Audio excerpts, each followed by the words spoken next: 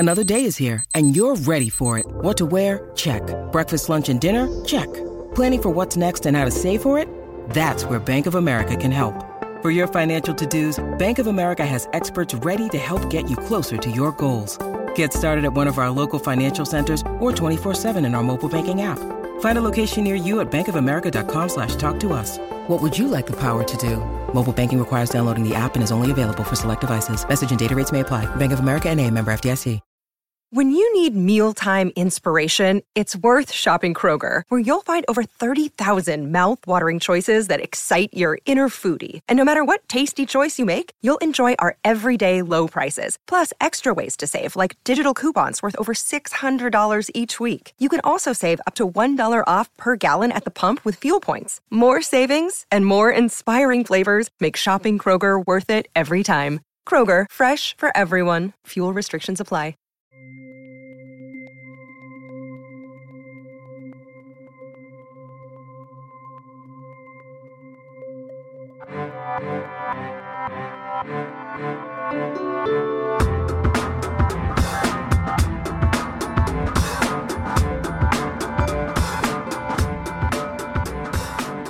Welcome to Strange Phenomena, the music of Kate Bush. I am Cecily, and this week we're going to be continuing talking about the Red Shoes. So we've talked about the first one. We've gone, twanged like a rubber band with Rubber Band Girl.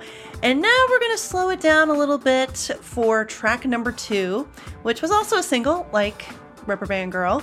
And this week we're talking about track number 2, And So Is Love.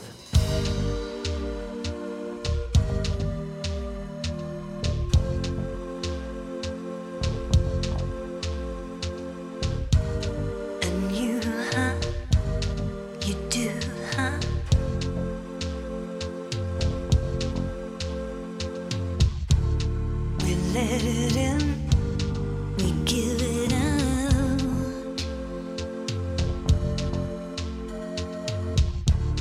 And in the end, what's it all about?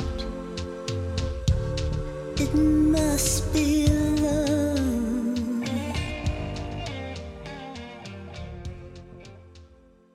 Well, hello everybody, and welcome to another episode of Strange Phenomena, the music of Kate Bush. As always, I am Cecily, and I'm really excited to put out this episode for several reasons. First reason is that, hey, this is the first new episode of the new year. So happy New Year 2023 to all of you guys. I hope you all have had a really cool year so far. My years so far, I'm recording this now on January 7th, and I'm only 7 days in, but it's been pretty cool so far, because also I'm putting out a new episode of the show. Yay! So for those of you who might be wondering why I haven't released an episode in about a month and a half, yeah, I'm not real proud of that sometimes when that happens. I was going to put this out in December, and then I got sick. I got some sort of upper respiratory thing. It was not COVID. I did the test, did the swab and all that. Not a fun test to take. And it came back negative. So I think what I had was just some sort of really bad upper respiratory thing. Might have even been that RSV virus that's been going around. Fun times. But at any rate, I was not in the mood to talk. I even took a week off my job because it was just, I sounded like this, and it wasn't good. And I was coughing and hacking, yeah, it was not good. So I just didn't have the energy. I just needed to rest and all that. So that's why I haven't put out an episode in a while, because I was going to record a little intro like this, and I can't do it. That doesn't sound good. So fortunately, I'm all better and everything. So that's why I haven't put out one in a while. But speaking of kind of putting things out there, these are kind of my goals for this year for the show. I'm not really going to call them resolutions. I'm kind of one of those people where I just think of, instead of it being New Year's resolutions, it's more like goals. So here are my goals for the show. My goals for the show, though, on the main feed is to do 2 or 3 episodes a month. So basically maybe 2 weeks in between, and then maybe then you get another one the next week or something like that. But that's my goal, is to do 2 or 3 episodes per month, because I've got all of these recorded and mostly edited. I just need to go through and just make sure how everything sounds and everything flows. So that means that I'll be done with the Red Shoe season by kind of April or May-ish, I think, with the main stuff. And then we'll do a break of about a month before we do the B-sides and collaborations and other songs. So we'll get to talk about Show a Little Devotion. My Computer is going to be the final song, the song that she did with Prince, and all that fun stuff. And that will take us into like kind of September, October-ish. And then we'll start prepping for Ariel, which is going to be really exciting, because let me tell you, like, it's kind of spoiler alert. That was the first new Kate Bush album I ever heard, because when I became a fan in like 2004, early 2005, there was already talk of Kate Bush releasing her first album in 12 years. And it felt very convenient for me because, okay, hey, this is a cool time to be a fan. I mean, any time is a good time to be a Kate fan, but knowing that she's going to be putting out something new soon, hey, that's pretty cool. And I just got into this artist, so it works out really, really well. So I've got some really cool personal connections with a lot of those songs on Ariel. And I'm sure a lot of you guys do too, especially if you saw the Before the Dawn shows. So those are the goals. And we'll hopefully get to Ariel later this year or into next year.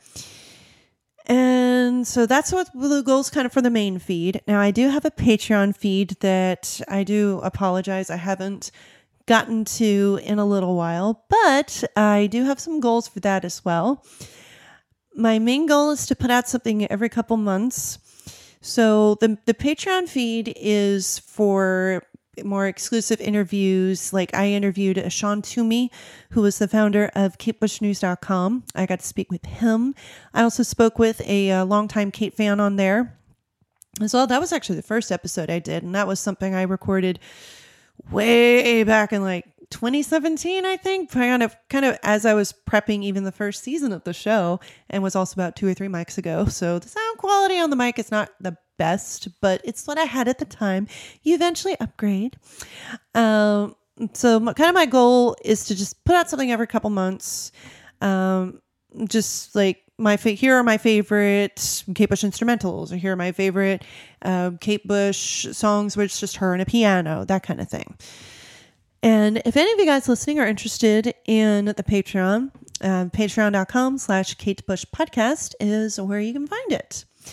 So as for this week's episode, is all about the second song from the Red Shoes, And So Is Love. And so for this one, I got to speak with Emery Bonanella, who is a longtime Kate fan like me, and also like me, the Red Shoes was the first album she ever heard from Kate Bush.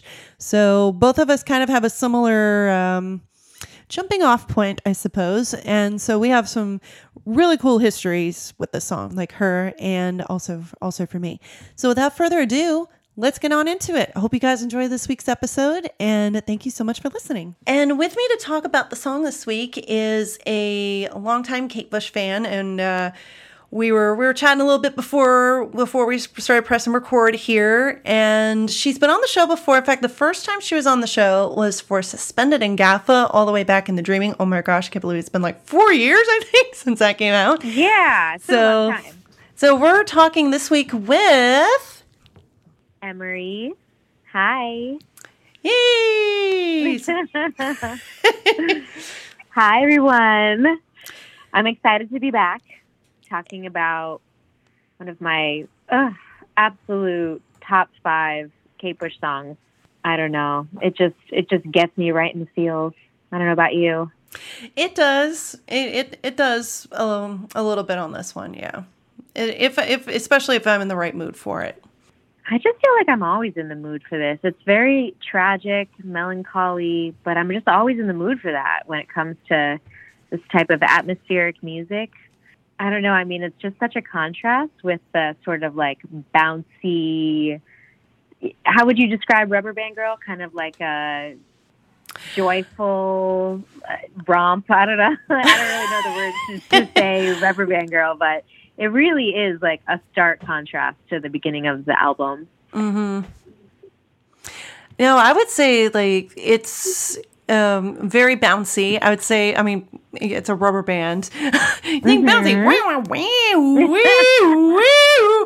Like it's very upbeat and like gets you into it.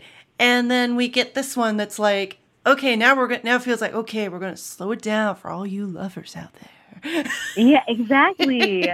But it's like the tragedy of love, you know? It's not like a normal love song where you feel like sensual or sexy or you feel like happy because you're singing about love. It's like the heartbreak of love. Kate does with it what she does with all of her music, which is just makes you feel all the emotions you never felt before in hearing a piece of music. And I still, you know, in taking notes for this episode and just like watching the video on repeat and listening to the song on repeat, even though I've heard it a million times, I just was feeling all these new things, feeling all these new emotions. And what a gift, really. And yeah, we were talking before we started recording about what an interesting time to be talking about Kate Bush because she's so popular and on top of the world right now with Running Up That Hill. Everybody's listening to it. Maybe they're rediscovering it or maybe they're hearing about her for the first time. And it makes me so happy. I mean, I know there's like, I don't know if you've read all the think pieces out there about what it means to be a Kate Bush fan in a time where Kate Bush is on top of the charts. I've read a few of them, yeah. And I'm curious what you think about that. I mean, so this is kind of dating here. So guys, this is going to be coming out in this is coming to your ears in like August, September 2022. We're recording this in June. And it's actually the Friday where she's now number 1 in the UK, which is just freaking amazing. And I've read a few of them and I think honestly, I think it's absolutely fantastic because, you know, more people are discovering her music. You hope that they're going to go beyond Running Up That Hill. Guys, if you're listening, I mean, obviously, if you're listening to this right now, please make sure you find out more of her music. Like, you hope that people go more beyond the music or that one song. But, you know, even if there are people who don't, at least her name's out there. Her name is out there more than it's ever been. And it feels surreal. It actually, you know, it really just feels surreal that, whoa, finally, America is waking up to Kate Bush. Yeah, so she's always been known and popular in the UK, but I feel like she was kind of like a little bit of a cult icon in America. Yeah. You know, music lovers know her. Super fans are obsessed, but I say to, you know, just friends that I have, like, oh, I'm driving to LA this weekend because I'm going to go see this Kate Bush tribute act. And they're like, what? And I have to explain who Kate Bush is and why she needs so many tribute acts because she doesn't really do live concerts or tours. And it's like a whole long explanation. And I don't really have to explain anymore. People know, and it feels good, you know. And I do say to people, well, I'm really excited that this like really accessibly beautiful song is so popular, Running Up That Hill. But like, if you do a deep dive, you know, I'm so excited for people to discover how weird it gets and how beautiful it gets. And I want, you know, imagine like a young girl finding And So Is Love for the first time. Oh, to be that young girl again, like discovering it all for the first time. I'm just so happy for all these new baby Kate Bush fans, like waking up. Mm-hmm. Well, and even I was pretty young when I first heard this song. So like when my first experience with the Red Shoes, just in general, I mean, actually this was technically the first album. I mean, it was also your first album too. Yeah, you remember that. Yeah. I went and got it from the library. Yeah, you got it from the library, and mine was like, you know, my mom knew that I was into British female singers. She walked into Sam Goody, said, hey, my daughter's into British female singers. Who do you recommend? And the lady behind the counter said, all right, here, she'll really enjoy Kate Bush, and hands her the Red Shoes album. And I got it for Christmas. And so I guess this would have been, I really want to say this is probably the third Kate Bush song I ever heard. Because the first her song I ever heard was Wuthering Heights. Because I was obsessed with the book and went, oh, I wonder if there's a song about my favorite book. Because it was my favorite book at the time. Yeah, it was my favorite book at the time. And of course, like I read that book later as not a teenager. And I just went, oh my God, these people. Yeah. Like these are some of the most horrible people. Just finally just go on ahead and screw. Okay. You both really want to just.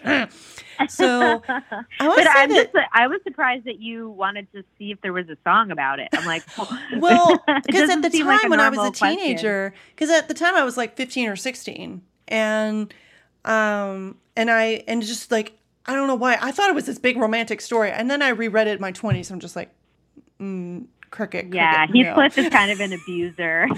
Yeah, just a little bit. So this was probably the third song I ever heard, because I remember I put on the album and I would have heard Rubber Band Girl first, and then this was the third song. And I remember liking it. I was like, oh, this is kind of like spooky and moody a little bit. Mm-hmm. Yeah, spooky is a good way to describe it for sure. Mm-hmm. And then, like, of course, later I ended up getting the sheet music book for the Red Shoes, the album. So it's got the chords and the vocal line and the piano parts for all the songs on the album. And I come to find out that, and also there's not as many chords. And that's, I think, going to be kind of a running theme I've noticed for a lot of songs on the Red Shoes, is that sometimes they're just going back and forth between two chords, like in the case of the title track. And this one is like maybe like in the verses, it goes like G minor, F, G minor, F, G minor, F. And then there's like an E flat, and then there's a D, especially when she gets it. And so is love, like D, and then goes to G minor. And it's not terribly complicated. Is chordally a word? No, it's probably not. Maybe not in the complexity of number of chords. But I was noticing in breaking down the song how complex the song is with instruments. I feel like I can't articulate that well. It's okay. There's so many elements at play, and I think sonically this song grabs me so much more than others do because of its complex nature. That way, I'm like, wow, to come up with those rhythms. I mean, we'll get into the Clapton guitar part, but like the instrumentation of this song, I think, is genius. So sometimes you only need a few chords, you know? Yeah.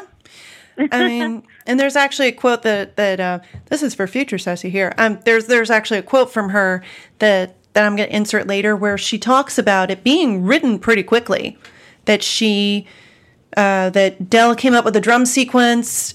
She came up with the chords, wrote it straight to the tape, and kind of just tootled around with it from there. Because I know she was trying to do a little bit more of like, okay, I'm going to sit here at the piano, or like keeping it a little bit simpler, I guess. And now here's future Cecily punching in here. This is the quote that I had mentioned during my talk with Emery.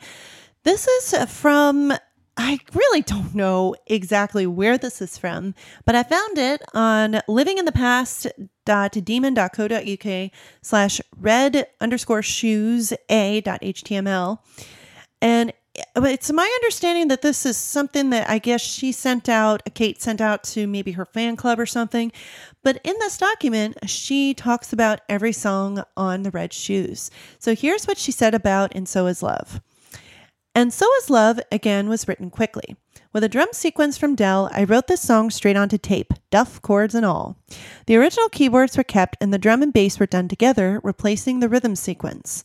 Working with Eric Clapton was really exciting for me. I love his playing and I hoped one day we'd work together. I think his performance is very moving and I felt he was very sensitive to the track. The idea of the song was a question-answer phrase, like a conversation between a voice and the voice of a guitar. I will always treasure the memory of looking over my shoulder and seeing Eric playing in our control room. Originally, the song was a minute longer, and although I wanted the feel of the track to unfold, it unfolded and then fell on the floor. So the edit tightened the track up, although only the other day I became aware it's over 6 minutes long. I thought it was about 3.5. Life is sad and so is love was a phrase I heard said by a man called Joseph Campbell. He studied a great deal of mythology and religions and was extremely lucid.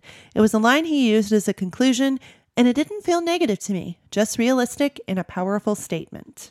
So what is, so I got it from the library. I got the Red Shoes from the library because, you know, we're Tori Amos fans. I was a Tori Amos fan, and somebody was like, oh, if you love Tori, you'll love Kate.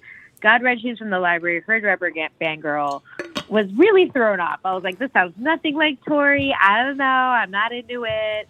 But I think a few years, it takes me a long time to sometimes get into complex music, especially when I was a younger girl. Yeah. Just like my favorite band, the Cocteau Twins. Whenever I first heard the Cocteau Twins, I was like, I don't know about this. And then they like became my favorite band in the world.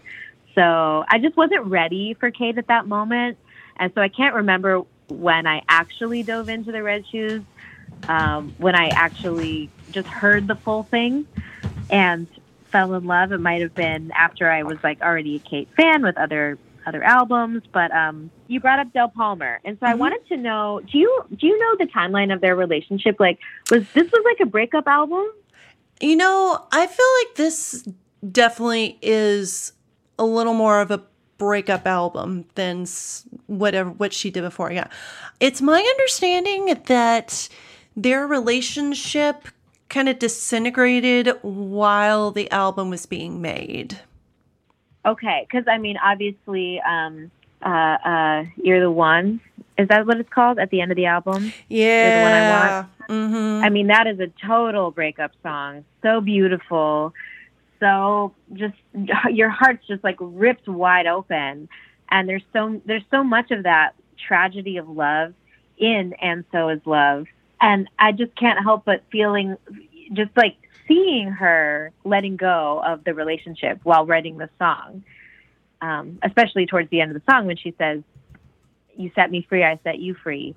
Mm-hmm. I thought, okay, this has got to be about Del. It's got to be about so much more than just understanding that life should be about love.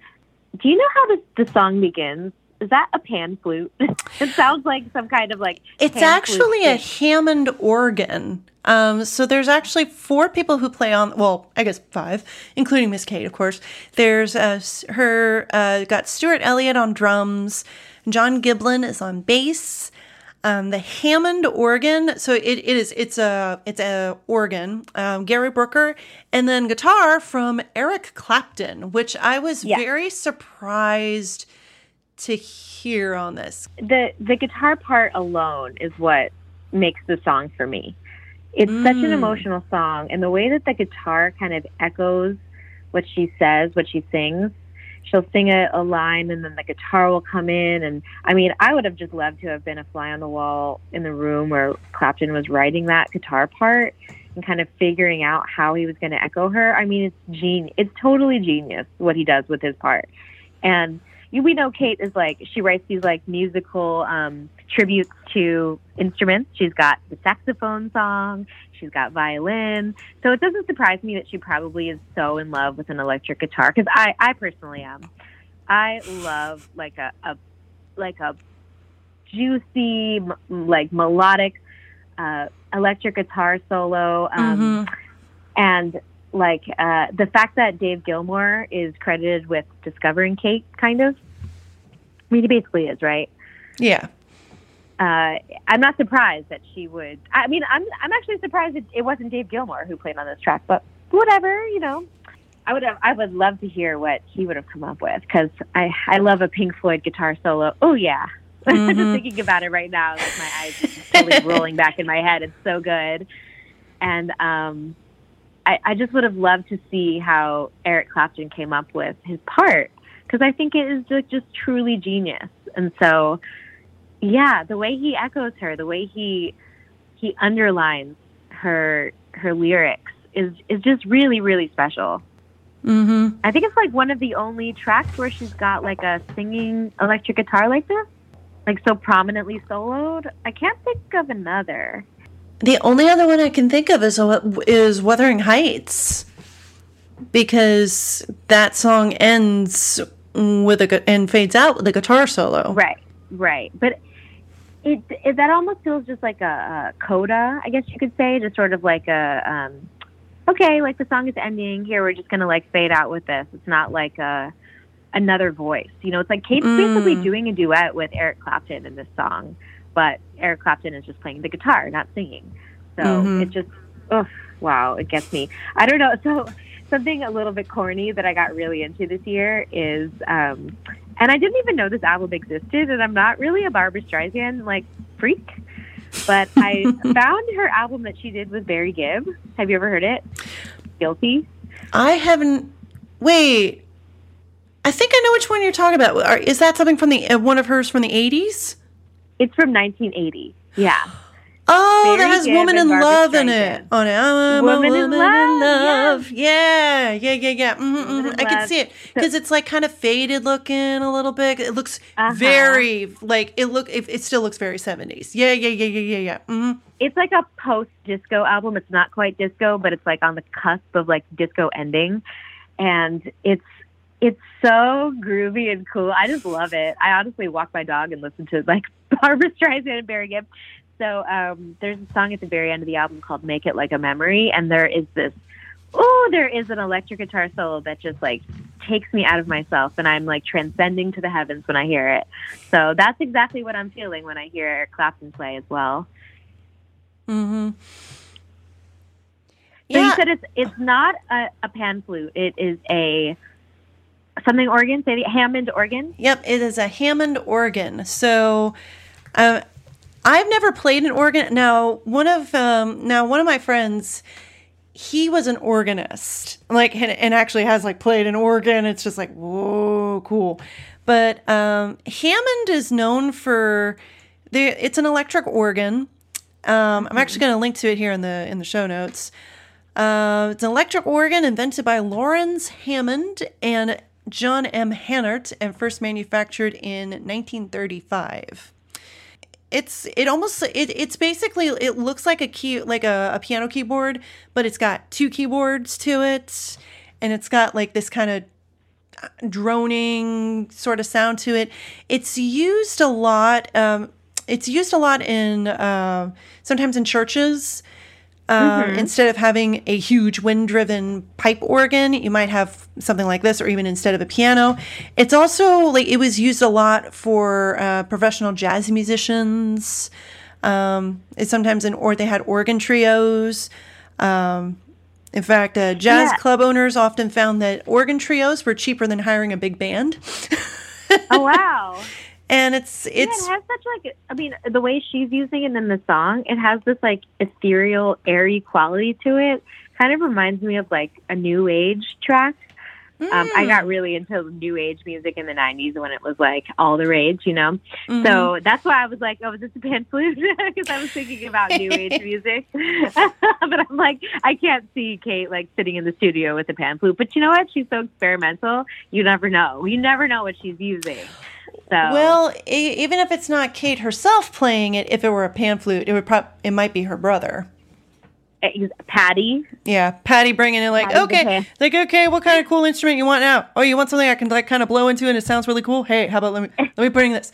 Of course, I'm saying this like in my very like Mid-Atlantic American accent there. It doesn't sound nearly as cool as it probably would be if he were saying it.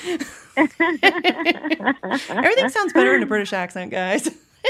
Yeah, for real. Yeah, what I was saying is just very ethereal, like the two notes back and forth, and that beginning, and I'm like tearing up just thinking about how the song begins. It really just it transports me out of my body. I don't even know how to really put it into words. But it's funny because I feel like her lyrics are very basic in the song. Such an emotional song, and yet it's not poetry. It's really basic lyrics. And as you see it on paper, you're like, what are these lyrics? And you, huh? You do, huh? Mm-hmm. What a funny way to open the track. You know, I have noticed that too, that And that's something I've noticed throughout quite a bit of the Red Shoes as I'm going back and listening to it and doing notes for the songs to come, that the lyrics are a lot more straightforward. Like, you look at the lyrics and you're like, yeah, I know what this is about. Like, you scan just one through, like, yep, this is about how, like, the complications of love not being enough to save a relationship, things getting complicated as you get older, and maybe it's better to get let go of a relationship rather than trying to save it because love is not enough. Yeah, it doesn't take a mathematician, rocket scientist to figure out what she's singing about, but that doesn't make it any less poignant or less beautiful. Honestly, on this song, she's saying, "Ooh, baby, live your life for love," and it's like, okay, that's like it sounds like a Hallmark card or something. But the way she's like kind of cooing it and singing it at us, it's just, I've never heard anything more poignant in a way.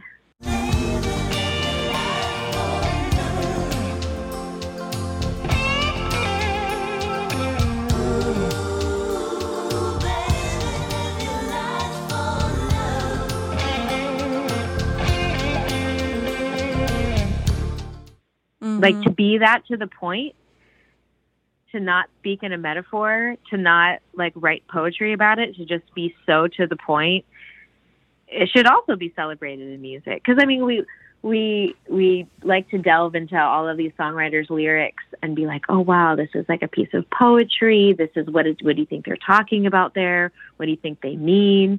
And it's like, you don't need to dissect the song at all in the same way. I try not to delve too much into, what's her private life and stuff like that, because, she's a celebrity. She deserves her privacy. But yeah, I have to wonder if some of this was maybe inspired by some of the things that she was going through with Del. Oh, for sure. I mean, I feel like this whole album was probably inspired by that. I mean, especially in whatever happens, what really matters, it's all we've got. Isn't that enough?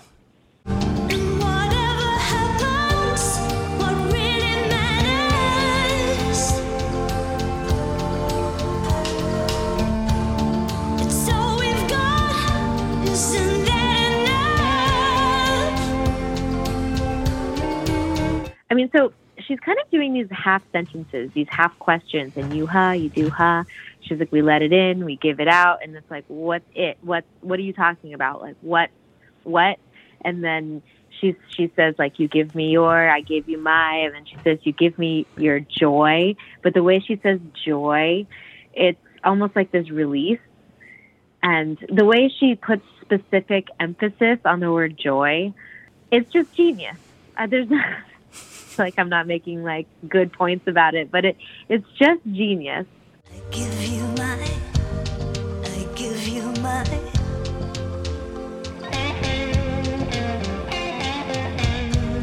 You give me your joy.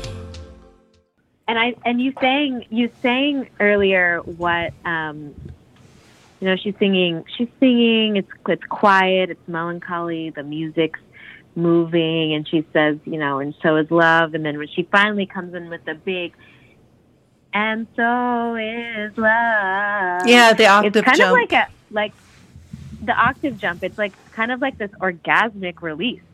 It is just, I mean, the first time I ever heard her sing that loudly in this song, it's on par with the way the electric guitar comes in and kind of mirrors her. It's like this back and forth between her voice and the guitar, and then she does that octave jump, and she just like elevates it. She kicks it up a notch.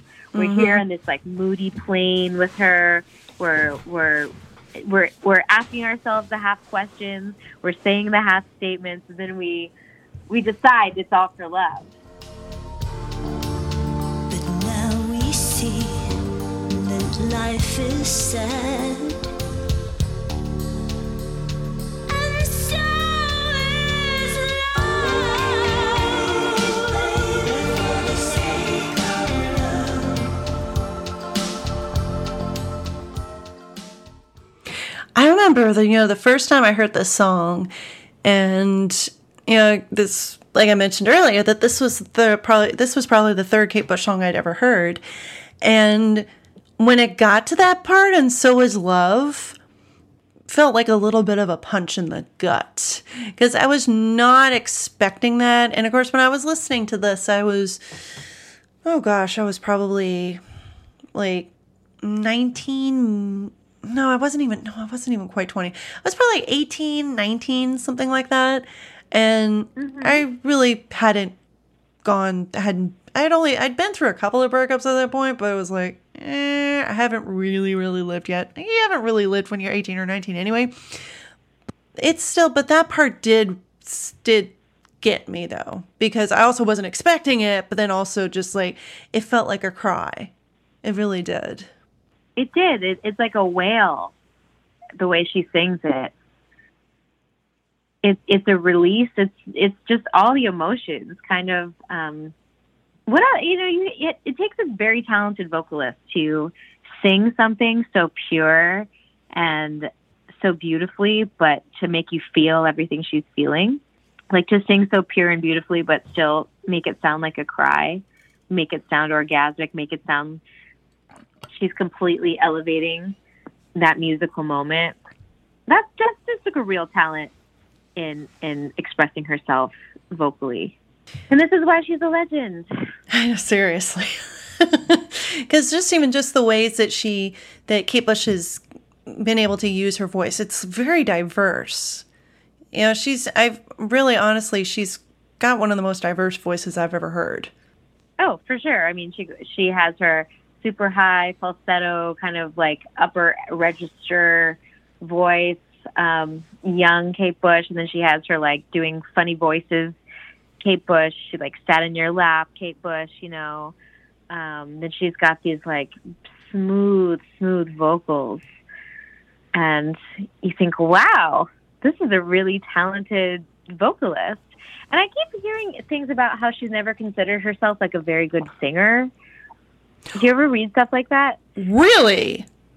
Yeah, like she's always been a little bit more shy about her voice. Like, you know, maybe she didn't have the right kind of training with that, or I don't know. But I think that she's never, I could be speaking out of turn, but I've read that she doesn't consider herself like the best singer or something. So, well, and you know, as much as we all love Kate Bush, I feel like sometimes she's a little bit unnecessarily hard on herself, which is, you know, coming from somebody like me who is incredibly hard on herself about a lot of things. That I think that I'm like, no, girl, you got this. No, you got a fucking amazing voice. Like, shush. And also release the Before the Dawn DVD. She's not like classically trained. Like we were talking about Barbra Streisand before. Like she's not a Barbra Streisand. She can't like sing a Broadway musical, but she is so incredible in her own way. Exactly. And you know, that's what eventually drew me in, is that it's just that Kate she has one of the most distinctive voices I've ever heard. Like you know it within 2 seconds that it's her. And that's a really awesome thing. That's a really awesome thing that to have she knows her limits and she knows what she can do with her voice, and it's very distinctive.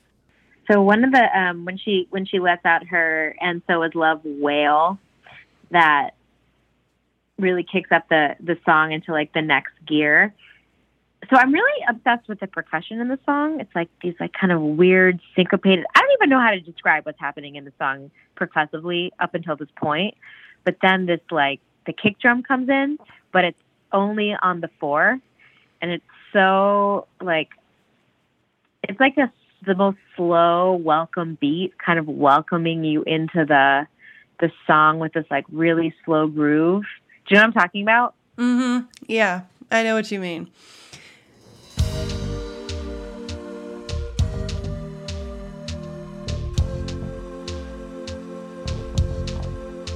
It's incredible, and of course, like at the end of the song, the kick on the 4 becomes like on the 2 and the 4, so it kind of like speeds up the urgency of the love. There's like a rhythm change toward the end of the song, and it's like, okay, live your life for love. Okay, it's time. We got to make this happen. That's how it makes me feel. Like we've set the stage. We need to live our life for love. That's what it's all about, and that's all we've got. and like, we need to make it happen, you know? Mm-hmm. That's what that kick drum makes me feel.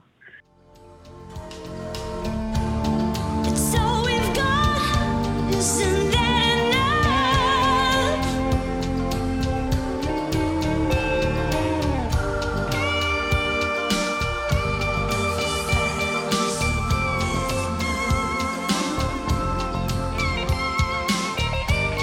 You let it slip, you let it slip.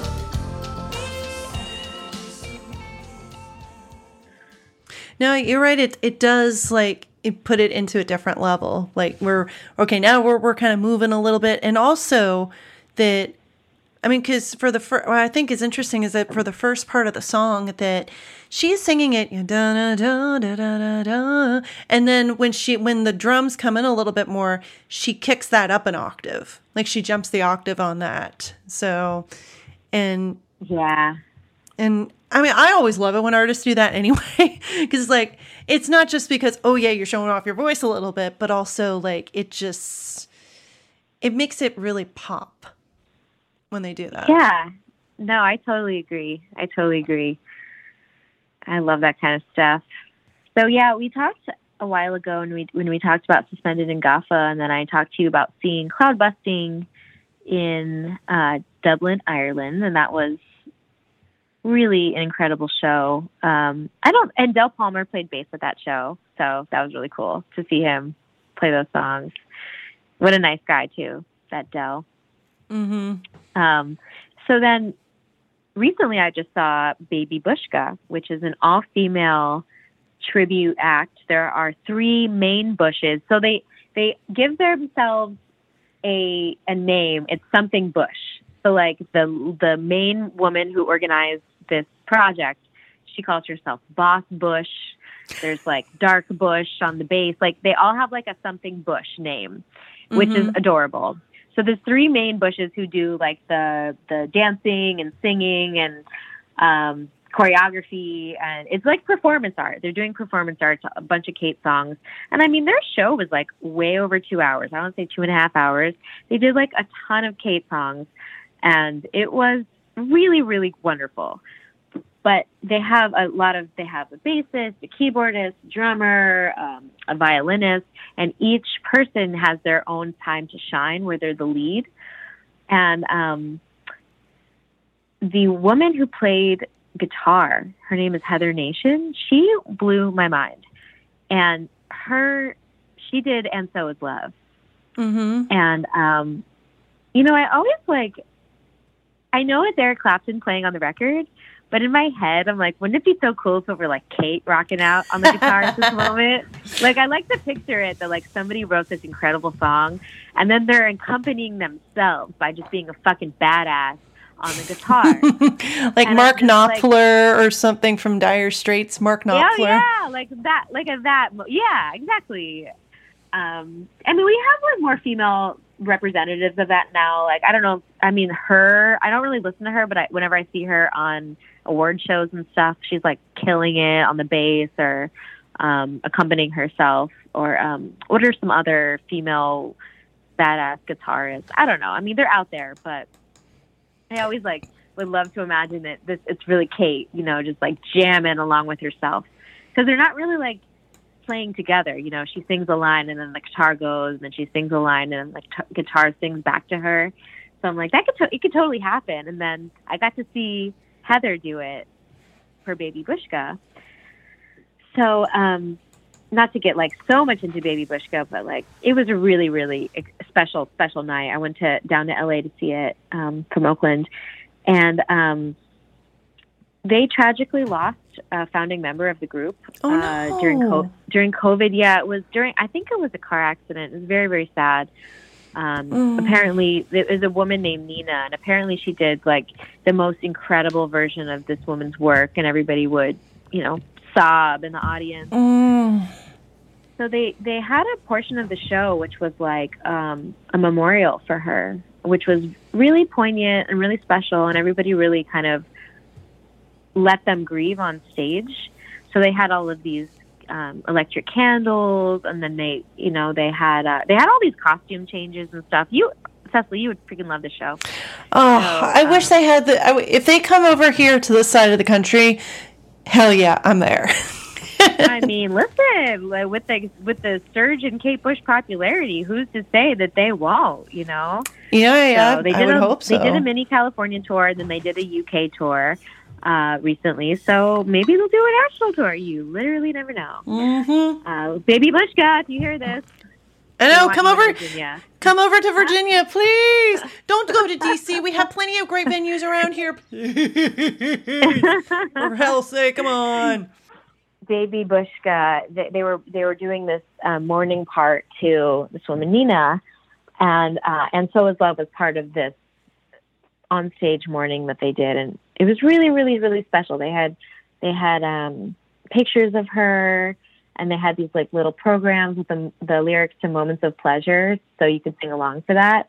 But the way that this girl Heather sang "And So Is Love" really took my breath away. It was like really like husky, really special. She had like a really, really special voice, and the way she played, I mean, it rivaled Eric Clapton. The way she let that guitar sing, and I was like, this is what I've always had in my head: a person doing both parts and just like feeling both of it. You know, Mm-hmm. I was really, really impressed by it, and I made sure to like find her on Instagram and write to her and tell her how much that moment meant to me. And it was really, really beautiful. So recording this after I had that experience, seeing her was really great. Talking about it, And So Is Love, I feel like I have just such a new appreciation for it too. Watching somebody use it in the way that they did, like grieving, or in the way the other Bushes came in, like on backup vocals. To see an all-female collective celebrating her music like this, it's so inspiring. Honestly, I want to join the band. I'm like, can I be a Baby Bushka? Can I audition somewhere, please? Well, and it's such a grieving kind of song too, so it fits. It makes sense that they put that in that list. Yeah, it is a song full of grief. I mean, It's a song about love, but it like I said before, it's like very melancholy, very tragic, and then of course the music video. It's so uncomplicated, the music video. I mean, she's in this like dark room. She lights a candle. She puts it in this like glass lantern thing, and then it's not about a relationship. It's like she finds a baby bird, and it's like, what's more direct than nursing a baby bird back to health and then letting it fly free? And she says, like, you set me free, I set you free. It's a very simple video. I mean, it was taken directly from the movie, right? The Line, the Cross, and the Curve. And the imagery of birds shows up so much for Kate. Like, Kate loves birds.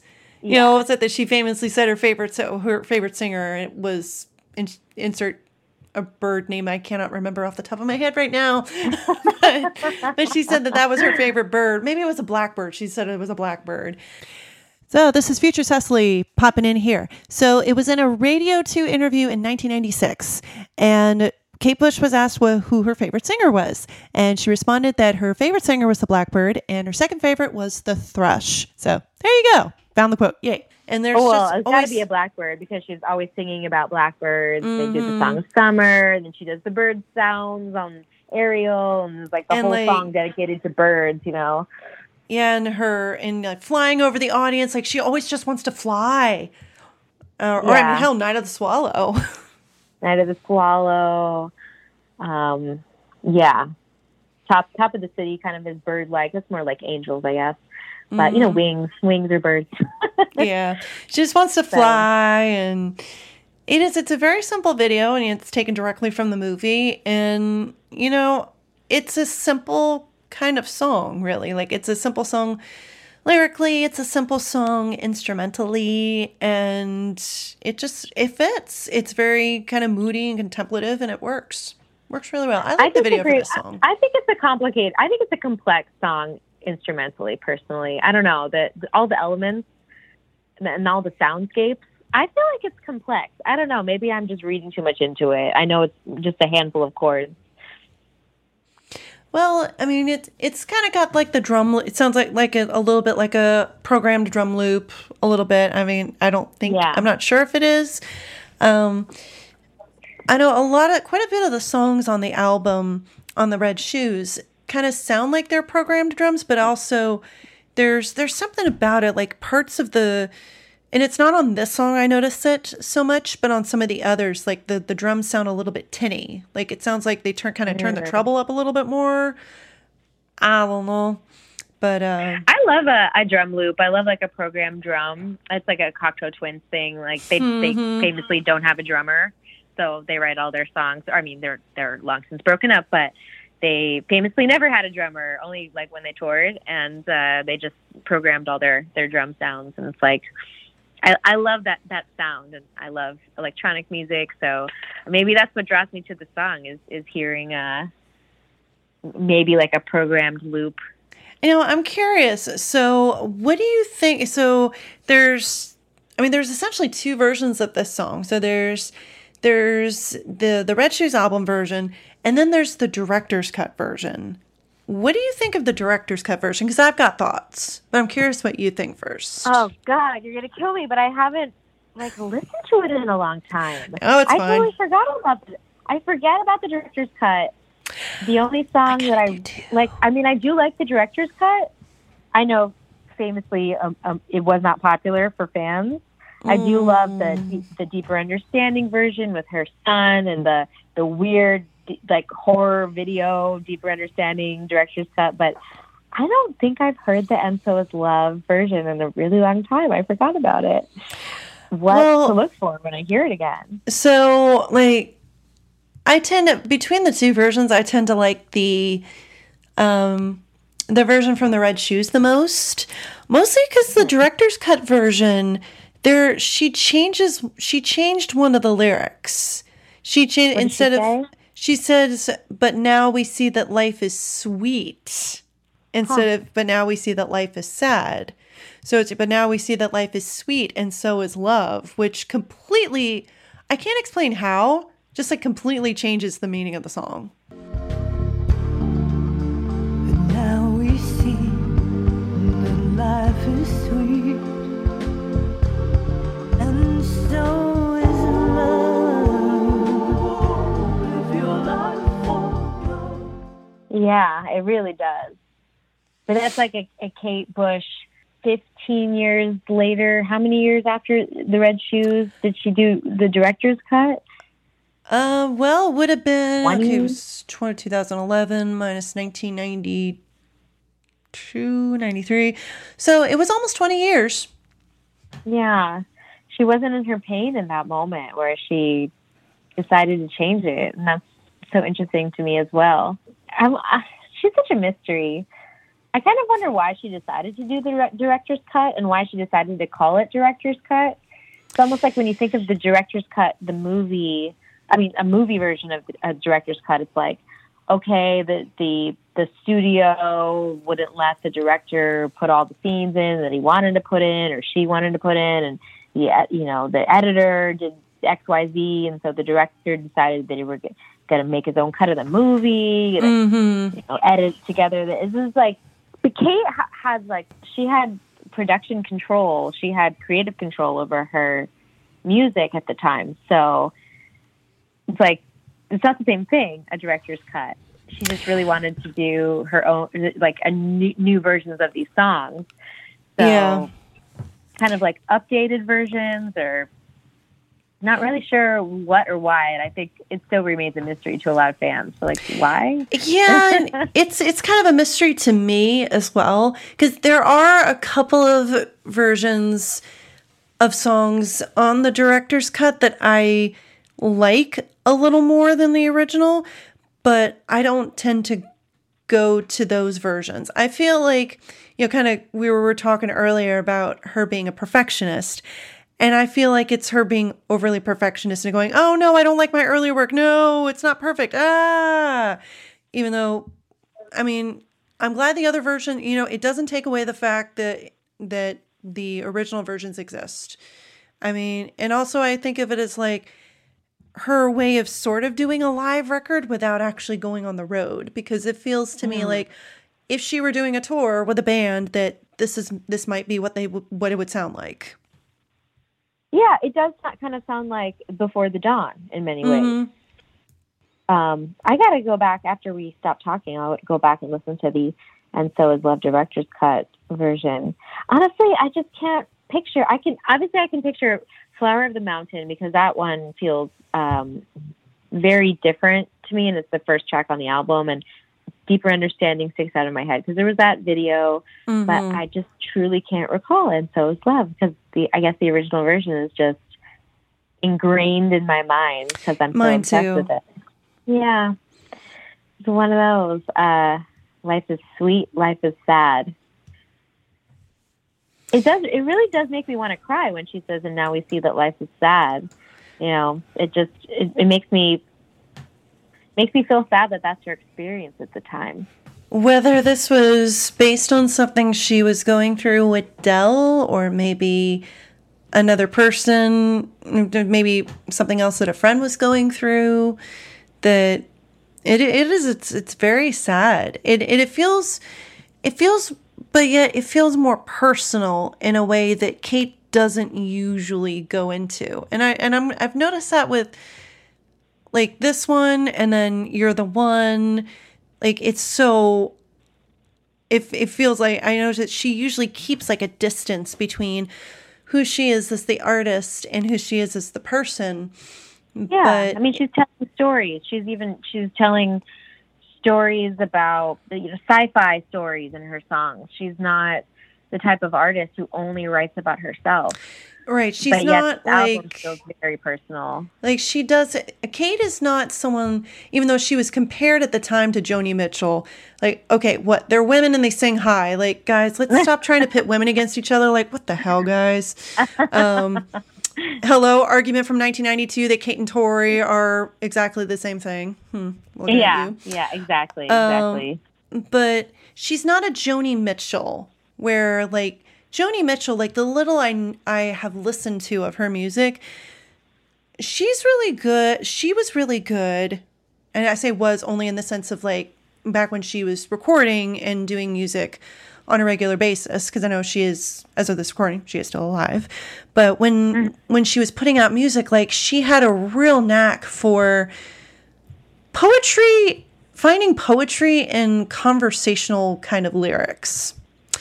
And I don't see that quite with with what Kate does. Like she can do the poetry, and I love like her poetic lyrics, but she's not a confessional. I'm going to sit down at the piano and I'm going to bare my entire soul, very personal kind of singer-songwriter. I feel like if there are any times where she's gone real personal, it's usually behind the face of a character. Mm-hmm.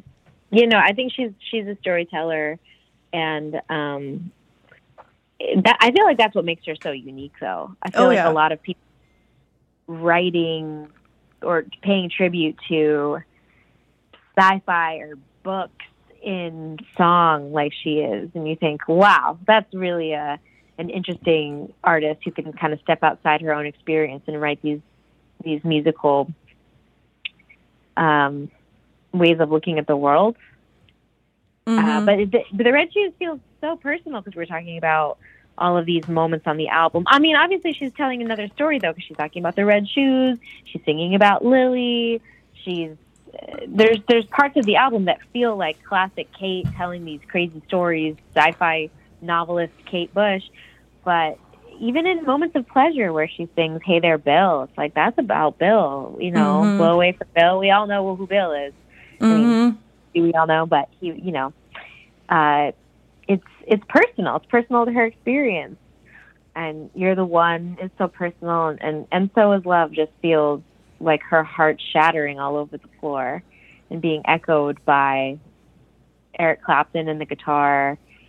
Yeah, I would love to know the relationship between Eric Clapton and Kate Bush. Like, are they friends? I know a lot of musicians in the UK just like respect the hell out of her. So. I mean, for good reason. Hell yeah. I don't know. Like I've been trying to find quotes or anything of like how they became involved, I guess, musically. I mean, the only kind of thing here is, and this is part of a bigger quote, that working with Eric Clapton was really exciting for me. I love his playing, and I hoped one day we'd work together. I think his performance is very moving, and I felt he was very sensitive to the track. The idea of the song was a question-answer phrase, like a conversation between a voice and the voice of a guitar, like you were saying. Oh my God, that's what I said. I will always treasure the memory of looking over my shoulder and seeing Eric playing in our control room. Wow. So she was there for it. It wasn't, I think it was back in the day, everybody, when they recorded music together, they were like actually together. Now it's like you can ship off a track and be like, hey, you want to sing this track? Send it, and then these people don't even meet in person or something. Mm-hmm. So, I mean, hey, the Postal Service. The Postal Service. You know, if any of you guys listen like the Postal Service, Ben Gibbard, and is that how they made their music? They did, and that's why they call themselves the Postal Service, because they were shipping tapes back and forth to each other through the Postal Service. Hey. I did not know that. Oh yeah, yep. They've never. They knew each other, but they didn't. They just shipped stuff back and forth, because also like Ben was working with Death Cab for Cutie and stuff, so they were doing it during downtime. Before you know. I did not know that. It's a good album too. Good album. But I'm happy to know that Kate and Eric were in the same vicinity, in the same music studio, working and writing together, because you can feel their connection. You can feel the connection that Eric has to Kate and the way she wrote this song, the way he's playing. Because he's playing his heart out. I have never heard a more resonant guitar solo, honestly. And I love a guitar solo. Love it. Mm-hmm. And I don't mean like Slash and Guns N' Roses guitar solo. I mean like emotive guitar solo where it makes you feel all the emotions. No offense to Slash, but it's not my thing. No, but I know what you mean, because also, like, for a while, I was really into Dire Straits. Because I was obsessed with, 80s music, early 2000s, and I loved the song. Thing is a jam. I love it. I loved, like, Money for Nothing, and then I started discovering their other music. And I have one of Mark Knopfler's solo albums. It's Kill to Get Crimson, which was played in the store when I worked at a Barnes & Noble back in like the mid 2000s. And he's got this kind of emotive sort of guitar playing that I like, the kind of thing that I hear on this song, where like it feels like almost like the guitar is like an extension of it, like it's able to express things that his voice can't quite. Yeah, fully. I mean, yeah, he's got some killer guitar solos. Oh my God, yeah. Me and my husband, we went on YouTube a while ago, and we were just like watching all these Dire Straits live videos, and we were like, yeah, he can wail. Yeah. Because I think we got into like a little bit of a loophole.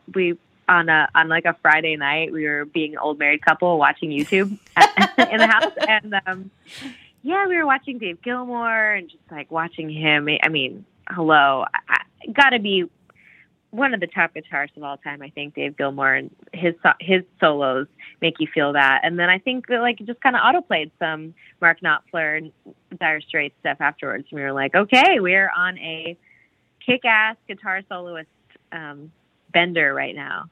It felt very inspiring to watch. I really wish that there were video of Eric Clapton recording this and Kate really like kind of resonating with what he was doing, because yeah, and I wonder if the star of the song. I wonder if he came up with the solo himself, or I was trying to find some quotes about this, and I didn't really find anything. But did Kate kind of give him like a general idea of what she wanted him to do, or did she tell him, no, it must be these notes or something like that, you know? I don't know. Yeah, I really do. I wonder the creative process. I wonder, because there's some moments where I go, wow, that is just genius. Does Eric Clapton have it in him to do that, or was it Kate giving him direction? The world may never find out. Yeah, we may never know. I don't want to die without knowing. Tell us, Kate. Tell us, Eric. And while you're at it, release the Before the Dawn DVD. God damn it. Yeah. Release the tape. Not the crack. Release the Kraken that is the Before the Dawn DVD. Yeah, well, there's a lot of newfound interest in all things Kate right now because we are recording this in June of 2022. So you never know. You never know what's going to be out there. You never know if she's going to want to ride this wave and start releasing things. Like, honestly, I don't think she really cares much about like public pressure. She wants to release things, but she never has. But at the same time, she did release 2 statements about Stranger Things and Running Up That Hill, which is like, okay, she spoke twice about it. So she's obviously knowing that she's back out there and the public wants her. Mm-hmm. It does make you think of your art a little differently when you know how widely you're being adored. That's all I have to say, mm-hmm. Especially with like a new generation. So, which is absolutely, and which is absolutely fantastic. I love that more people are discovering her music and that they're resonating with it, that they're feeling the feels like we still do as longtime fans, you and I, and it's just fantastic. It feels surreal.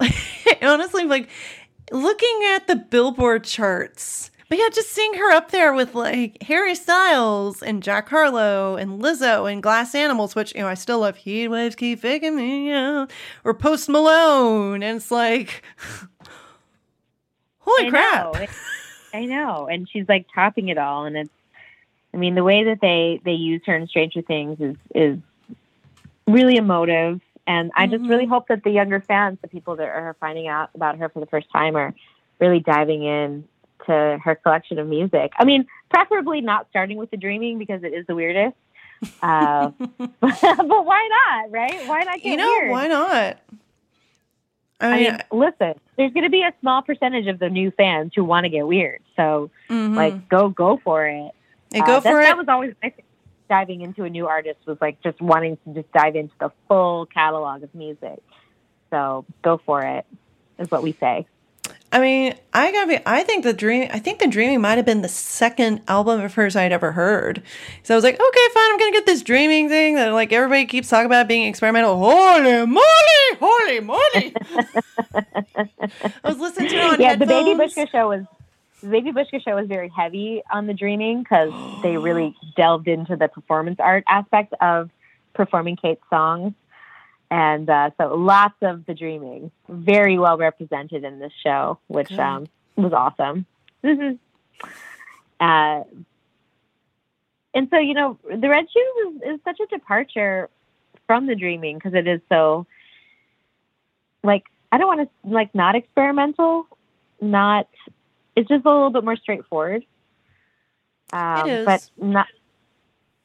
That doesn't take away from its beauty. And we were talking about the video earlier, and I remembered that she directed it, right? Like she directed the whole Line to Cross in the Curve movie, and she really did. And I know she directed the Experiment 4 video. Yep, she really does have a talent for directing. I wish she would do more directing because I felt like those are some interesting visually and everything that she was going for. I feel like she really did achieve it. Yeah, and it doesn't surprise me that Kate wanted to start directing. She took control of everything else, which, I fucking love.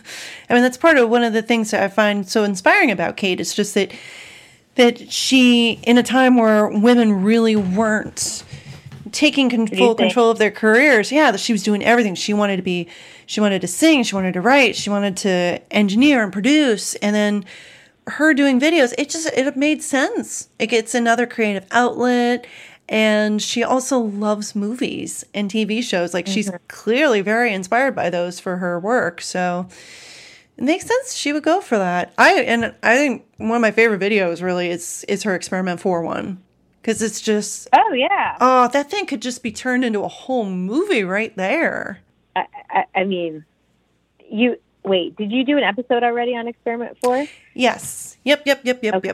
I need to go back and listen to that because it's one of my favorite songs. It's just so out there. Oh, you would have loved what Baby Bushka did at their show with it. They had like little lab coats. They had these like I don't know how they even did it. Dry ice kind of with like these like test tubes. It was really cool what they did. Ooh. Yeah, they really went all out with their like homemade props. I was really into it. Like, this could be like a full-on Vegas stage show review right now for, you know, you got your Britney Spears, you got your Silk Sonic, and then you have the Kate Bush review at the MGM Grand or something like that. I would go for it. I would go for it. That would be amazing. Like, this could be our new reality with our, you know, how popular Kate is these days. But let's not get ahead of ourselves. I know. So, well, is there anything else to add about this song? I think we pretty much covered everything. I hope so. I hope I don't have a thought later and go, oh, I should have talked about that. But I definitely mentioned the kick drum that speeds up at the end of the song. It just really lights this fire in me and she's kind of an artist who really plays on the coda, right? The like this like kind of changing it up towards the end of the song. So I always appreciate that about her. I don't know. Is there a demo version of this song? Not that has been released. Now, when I get to Why Should I Love You, that's going to be interesting to talk about because, hi, spoiler alert, I prefer the demo version of that leaked like 5 years ago. I prefer that version. I love the demo version of that song. Oh, such God. a beautiful version of that song. Like, if I'm going to listen to Why Should I Love You, it's the demo version. 1,000%. Hell yeah. And talk about poetry. That is a poetic song.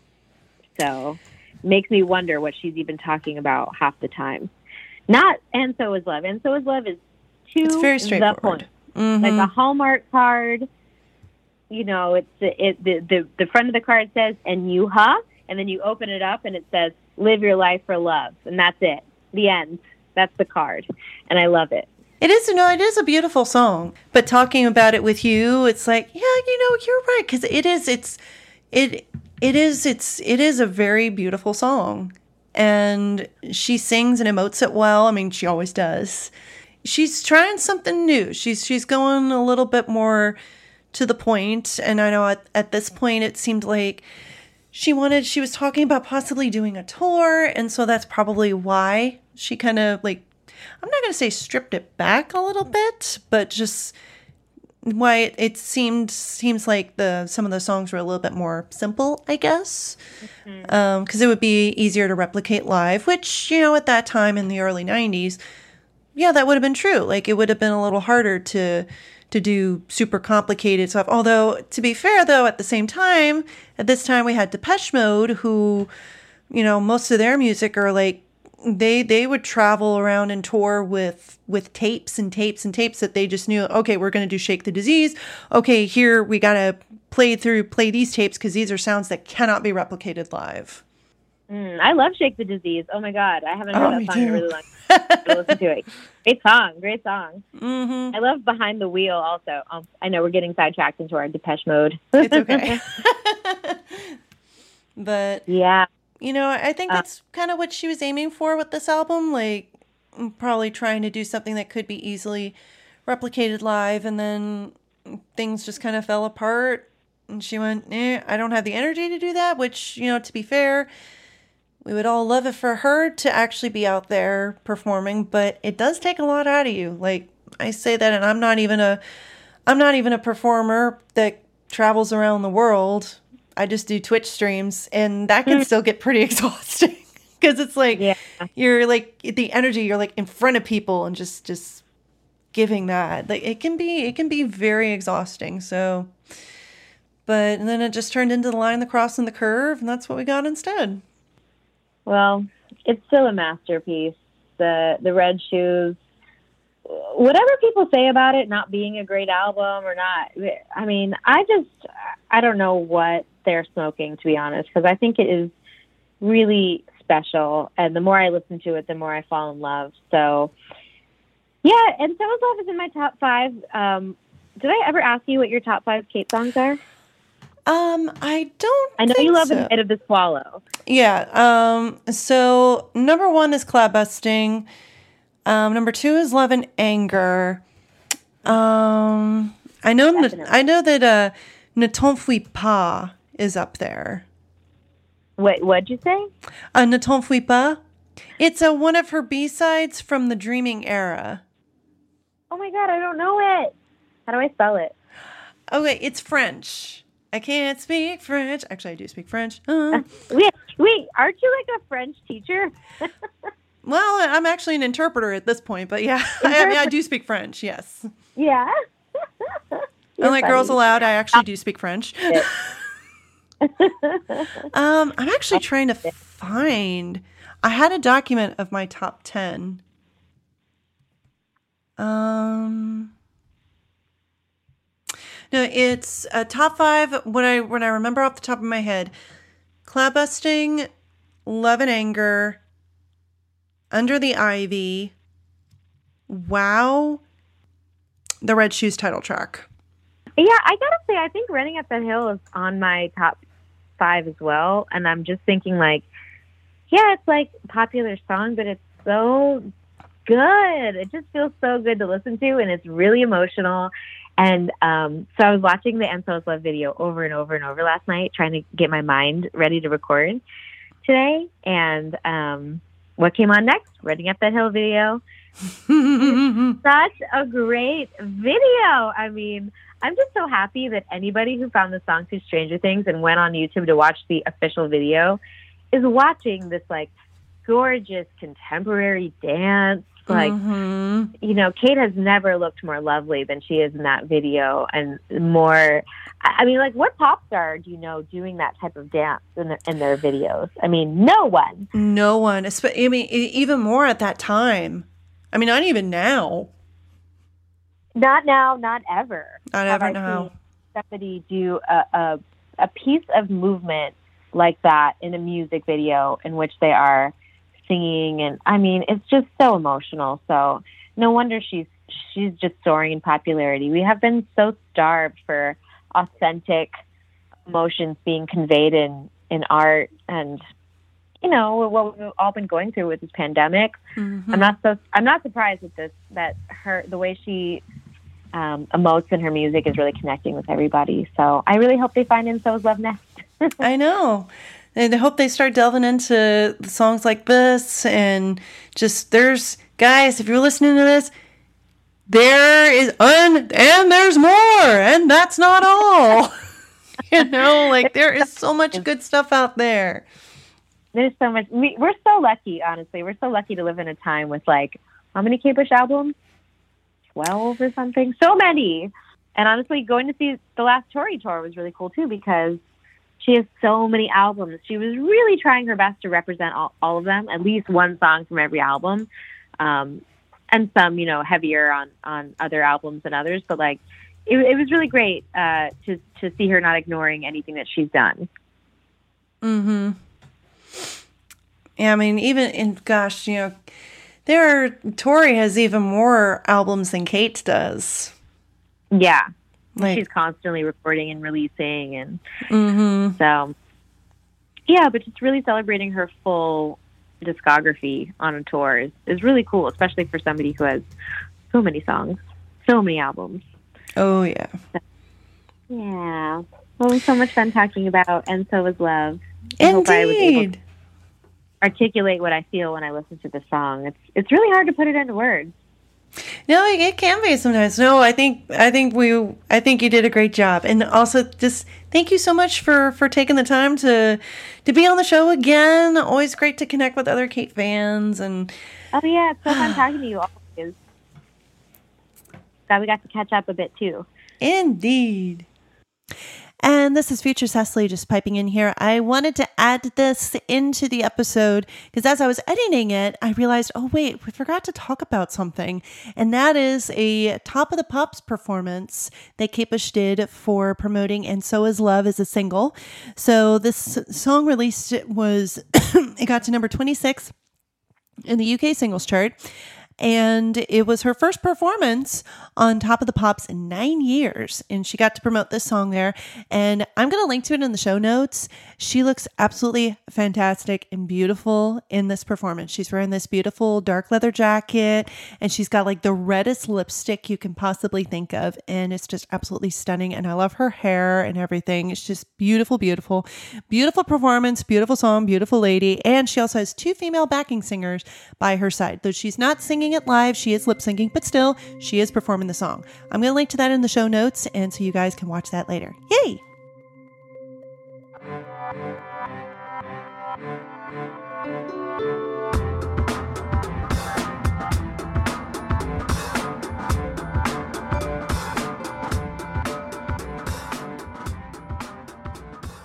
And thank you all so much for listening to this week's episode of Strange Phenomena, the music of Kate Bush, the first episode of 2023.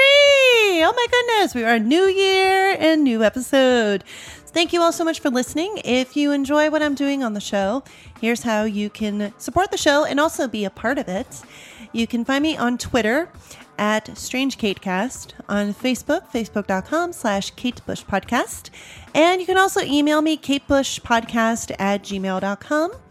I also have a hotline, so you can call a particular number and leave a brief message about your favorite Kate Bush song, and it can be played on a future episode. And that is 1-757-349-6369. That's 1-757-349-6369. So you can leave a brief message about your favorite song. It can get played on a future episode. Hey, I think that's pretty cool. Hope that's pretty cool. So anyway, thank you so much again for listening, and we're going to continue on through the Red Shoes. We're going to go dancing with our Red Shoes into the next song that's going to come out, which will be about Eat the Music, so track number 3. Really looking forward to talking about that one with you guys. Thank you so much again, and I will see everybody next time for Eat the Music. Bye!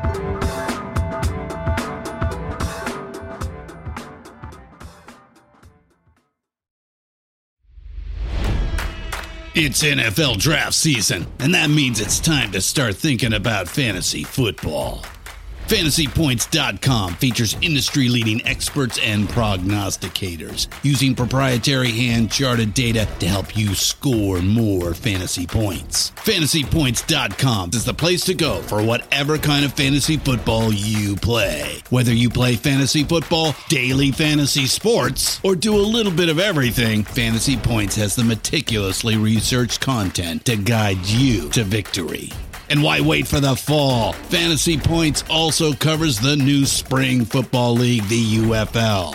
Join the guru, John Hansen, Scott Barrett, Joe Dolan, and other massive names in the fantasy football universe with an exclusive offer. Use code Pantheon for 15% off any Fantasy Points package, including the all-in package, with access to every article, tool, and data nugget that Fantasy Points has to offer. That's FantasyPoints.com and code Pantheon for 15% off at Fantasy Points. FantasyPoints.com, code Pantheon. Score more fantasy points.